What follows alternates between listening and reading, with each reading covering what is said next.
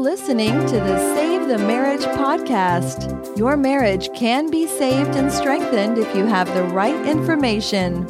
Join Dr. Lee Baucom as he explores ways for you to improve your relationship and your life, starting right now. Many of the conversations I have with people on the phone start with the same place. They say, well, I haven't saved my marriage. Now, I also know that this isn't just about people calling to see if I can help them. It also happens every week when I'm talking with my coaching clients. They'll start with, I haven't managed to save my marriage, or I haven't managed to connect with my spouse, and on they go listing what they haven't managed to do. Years ago, I started asking that each person add only one word to the end of that phrase. That one word is yet. In fact, I started having people add that to every goal that they haven't yet achieved.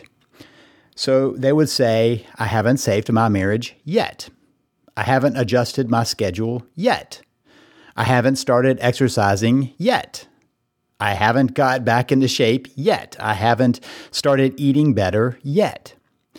The reason I have them do that is because yet is such an important word. It bridges us to what's possible, from where we are to what's possible simply by adding that one thing.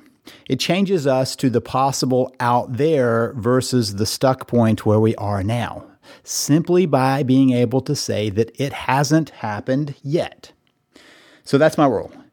I want to be helping people to look beyond where they are to get to where they want to be. To me, that's the place of coaching. That's a place of change. The place between where we are right now and the place we want to get to. Let me be very honest. I am very, very clear that in the world of relationships, not every marriage is going to be saved. I've never believed that. I've never claimed it. I've always believed that my role is to provide you with the tools you need in order to save your marriage, to work on your relationship, as long as you choose to do that. I'll walk beside you as long as you're ready to continue to do that. If you say, I'm done with that process, I'm fine with that. So I'm here today to talk about if you haven't finished that process, if you're not there yet. The fact is that many times people stop before they get to the place they want to be. And I think it's because we have these fail points. I've talked about this in other trainings about the fact that there are a number of places where we fail, not because it's a failure, but because we allow it to fail. And I think of those fail points kind of like metal failing, right? It finally breaks in half because something happens in that bending, and finally it pops and the person says, I'm done. But if we use that same analogy of steel breaking. I've been watching over the years as in our town, in our city, they've been building a couple of big bridges across the river.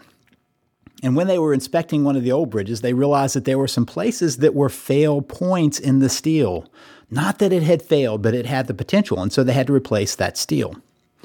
I think it's kind of like that with this. The fail points that hit us don't have to be the failures of our efforts. It may just mean that we have to retool a little bit, back up a little bit, and ask the question, why is this getting me?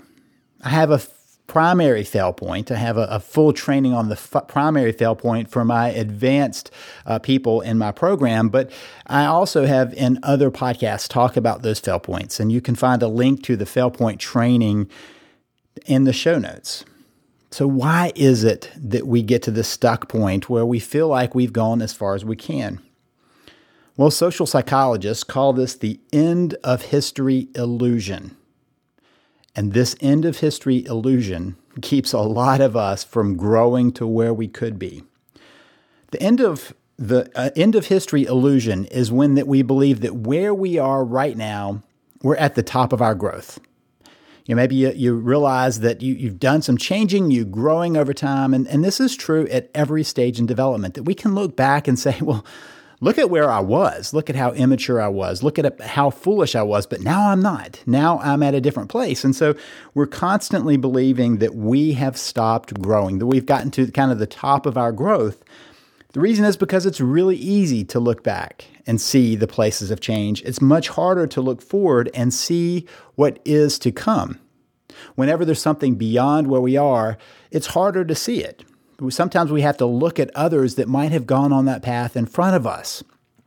That's why we like to look at those health magazines, and why we like to, at the gym, look at the people who are in better shape, and also sometimes look at them disparagingly because they've also gotten to that point, but it helps us see that there's a new place to be. One of the reasons of the power of those online courses, the DVD courses, and how to get in better shape is because you're looking at a group of people, and usually they are people who start at the same place as you. Yesterday afternoon, I had the chance of watching a movie with my wife, La La Land. It was a great movie. It's not my usual genre, but I really enjoyed the movie. And one of the things I really liked were two scenes. In an early scene, one of the stars, the woman, is on the lot of the movie industry, and she's serving coffee, and she's a barista. And in comes a major star who comes in and gets coffee, and they're all in awe of this person who's already made it. And then the story unfolds as this young actress finds her way through and finds success.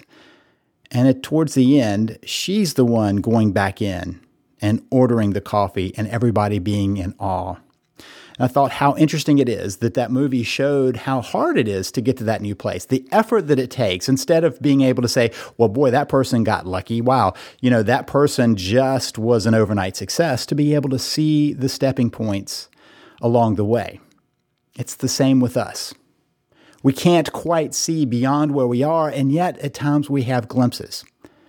When you're talking about marriage, maybe you'll look at other people around you that have marriages that you find to be envious. You really want to be that marriage. And so that can give you a perspective on what's possible. It's just so hard to see it from where you are. And that's why many times people contact me and say, I just can't get there. I can't save my marriage, to which I often push them to just add that one word, yet. So my first challenge to you today is, whenever you get to the place where you feel like you can't quite get there, to recognize that there's that one more word, yet. This applies to all areas of our lives, not just where we need to change and grow, but because we can't see it, we sometimes are not clear on how to get there, and yet it's possible. So usually, as I'm kind of dissecting and pulling down in the middle of this coaching session, why nothing's changing, it comes down to 3 different areas. 1 is lack of knowledge, 2 is lack of action, and 3 is lack of response. Lack of knowledge, lack of action, lack of response. Notice, you have control of 2/3 of that equation. You have the opportunity of getting the knowledge. You have the option of taking action.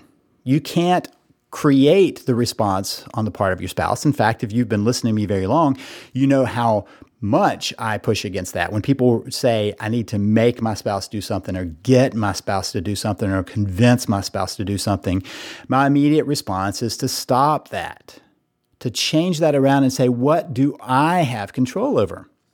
So if you don't have the knowledge, that's the easiest part to do. You gain the knowledge. That's part of what my Save the Marriage system is about. That's part of what my VIP virtual coaching program is about, is getting you the knowledge, the skill set, the tools you need to do this. Think about how you apply this in the rest of your life, because I think we realize why it falls short so many times here. People will say, I read your book, but nothing's changed. I've used your system. I read through your system. I've got it on my computer and I read through it, and nothing's changed. Well, they've done step 1, but step 1 isn't enough. Have you ever had people who walked around going, you know what? I can't figure out what happened. I joined that gym, but I haven't gotten into shape yet. Though they are like many other gym members who never darken the door of that gym. Or some people say, well, I bought the veggies, right? I got the good food, but nothing's changed in my diet because they know enough to get the good stuff, but they haven't integrated it into their lives. They haven't taken any action. Or maybe somebody will say, I looked at monster.com, but it's a failure because nothing's changed. I don't have a new job. They forgot that they have to apply and get a new job. What I'm pointing out here is how many times we have come to believe in our culture that knowledge is enough. All we have to do is get to that place where we have some knowledge and things should change for us. And then we're frustrated when all the knowledge in the world isn't changing our position because step number 2 hasn't happened. Step number 2 is to act. Until we have continually acted upon something, nothing's going to change. My theory is based on building connection and changing yourself. So if we haven't been building connection, and if we haven't been working to change ourselves, should we not be kind of expecting that we're going to be at the same place? Just today, I got an email saying, you know what, this isn't going to work. I've read your stuff, and it's not going to save my marriage. And my response is, how do you know until you apply it? How do you know until you apply it? One of the things I most clearly state is, if all you want is some knowledge, please don't come to me. There's got to be the next step, action.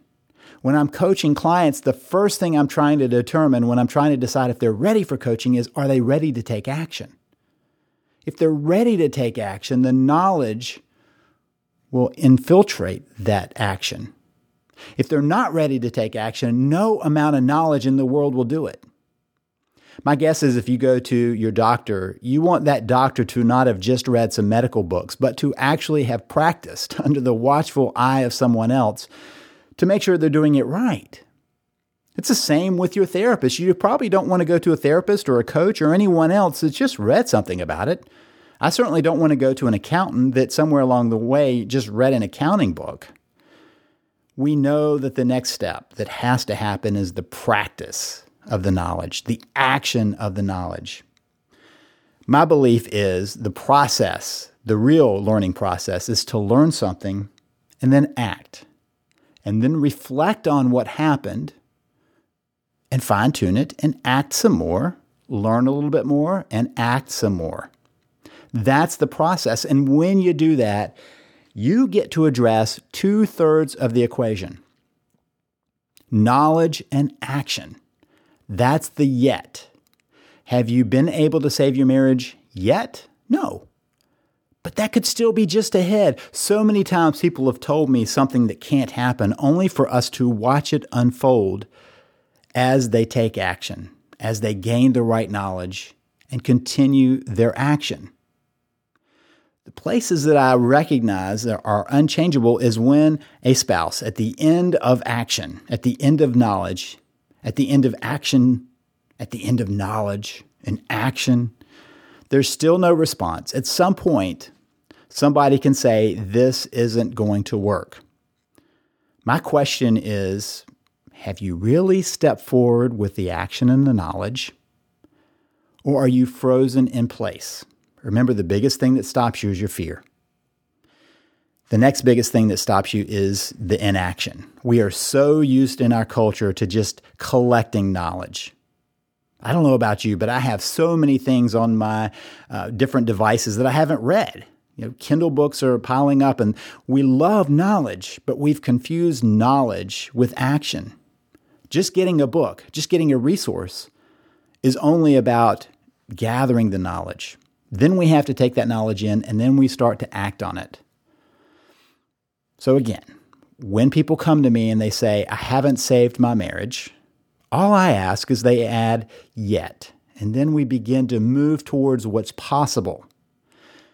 And part of that is getting out of their own way to take in that information, to take in that knowledge base, to then apply it to see what's possible. Where do you need to take action? If you need knowledge, that's easy. Come to me. Come to SaveTheMarriage.com. Get the knowledge you need. If you've already got the system, I invite you to join us in the VIP program so that we can continue that training together. Once we have that knowledge, though, then it's time to take action, to see what's possible. Don't let the fail points get to you until you are ready. Keep gathering the knowledge and, the bigger point, taking action. This is Lee Baucom wishing you the best as you continue to work to save your marriage. You've been listening to Save the Marriage podcast. For more information and help, please visit us at SaveTheMarriage.com.